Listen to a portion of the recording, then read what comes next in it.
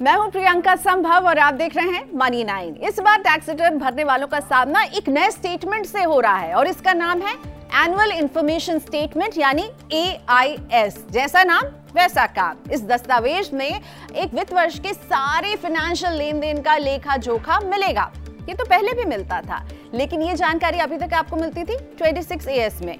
अब AIS जो है वो फॉर्म 26 AS का एक एक्सटेंशन है। ज्यादा जानकारी आपको ये देने वाला है। 26 AS में आपको अभी तक डिडक्टेड टैक्स, रिफंड पर जो ब्याज मिल रहा है और हाई वैल्यू ट्रांजैक्शन के बारे में पता चलता था, लेकिन अब AIS एक कदम आगे रहेगा।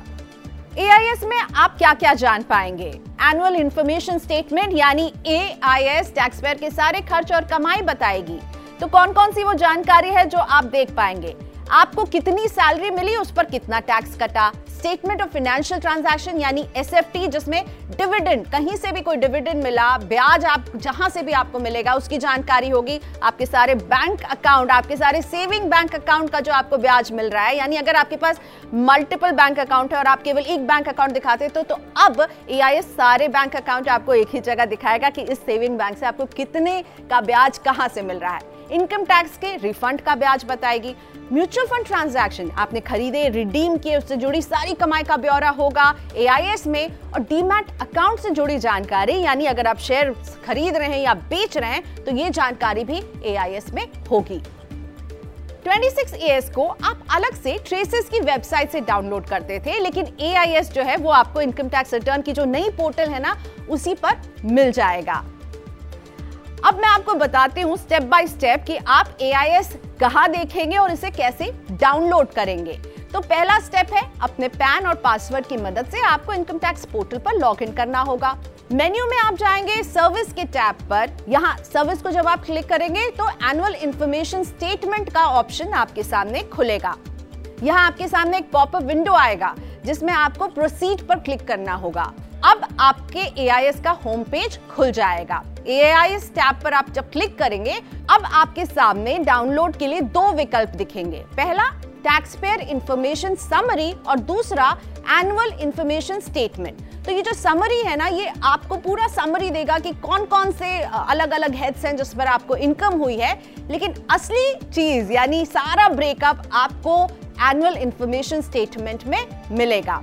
AIS के टैब में अगर आप इसे डाउनलोड करना चाहेंगे तो आप एक PDF डाउनलोड करेंगे और यहाँ आपको पासवर्ड की जरूरत पड़ेगी, लेकिन ऐसा कोई पासवर्ड नहीं जो आपको याद रखना है। बेहद आसान पासवर्ड है।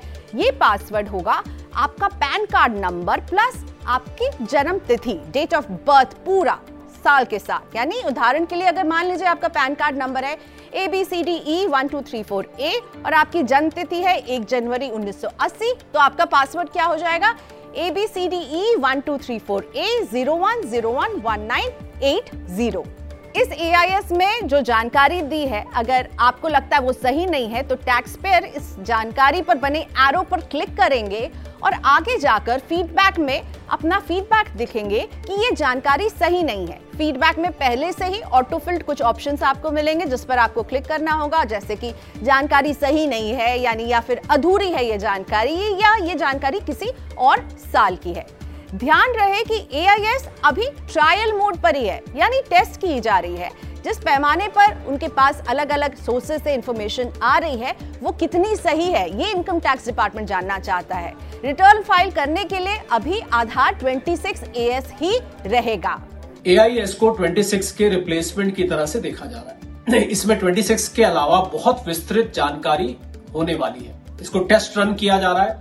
कुछ चीजें जो इसको 26 AS से अलग बनाती हैं वो है कि इसमें प्रॉपर्टी की खरीद बेच की इंफॉर्मेशन पहले से आ जाएगी, स्टॉक्स जो आपने खरीदे और बेचे हैं उसकी इंफॉर्मेशन आ जाएगी, सेविंग्स अकाउंट का इंटरेस्ट इसमें आ जाएगा, क्रेडिट कार्ड से संबंधित इंफॉर्मेशन आ जाएगी।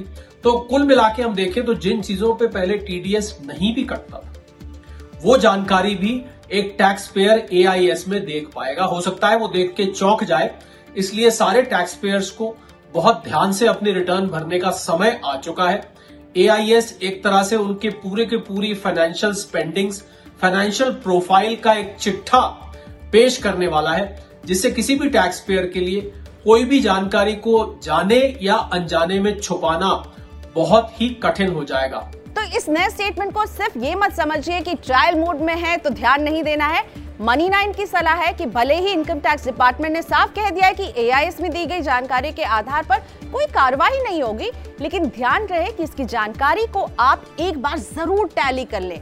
कहीं कुछ मेल नहीं खा रहा हो तो फीडबैक में जरूर बताएं। AIS के जरिए इनकम टैक्स विभाग एक टैक्स पेयर की कमाई की सारी जानकारी एक जगह देकर रिटर्न फाइलिंग को आसान बना रहा है, ताकि हर टैक्सेबल इनकम की कोई जानकारी छुपाई ना जा सके और किसी इनकम को भूल जाने वाला बहाना खत्म हो जाए। तो देखते रहिए मनी 9 इस तरह की काम की जानकारी के लिए।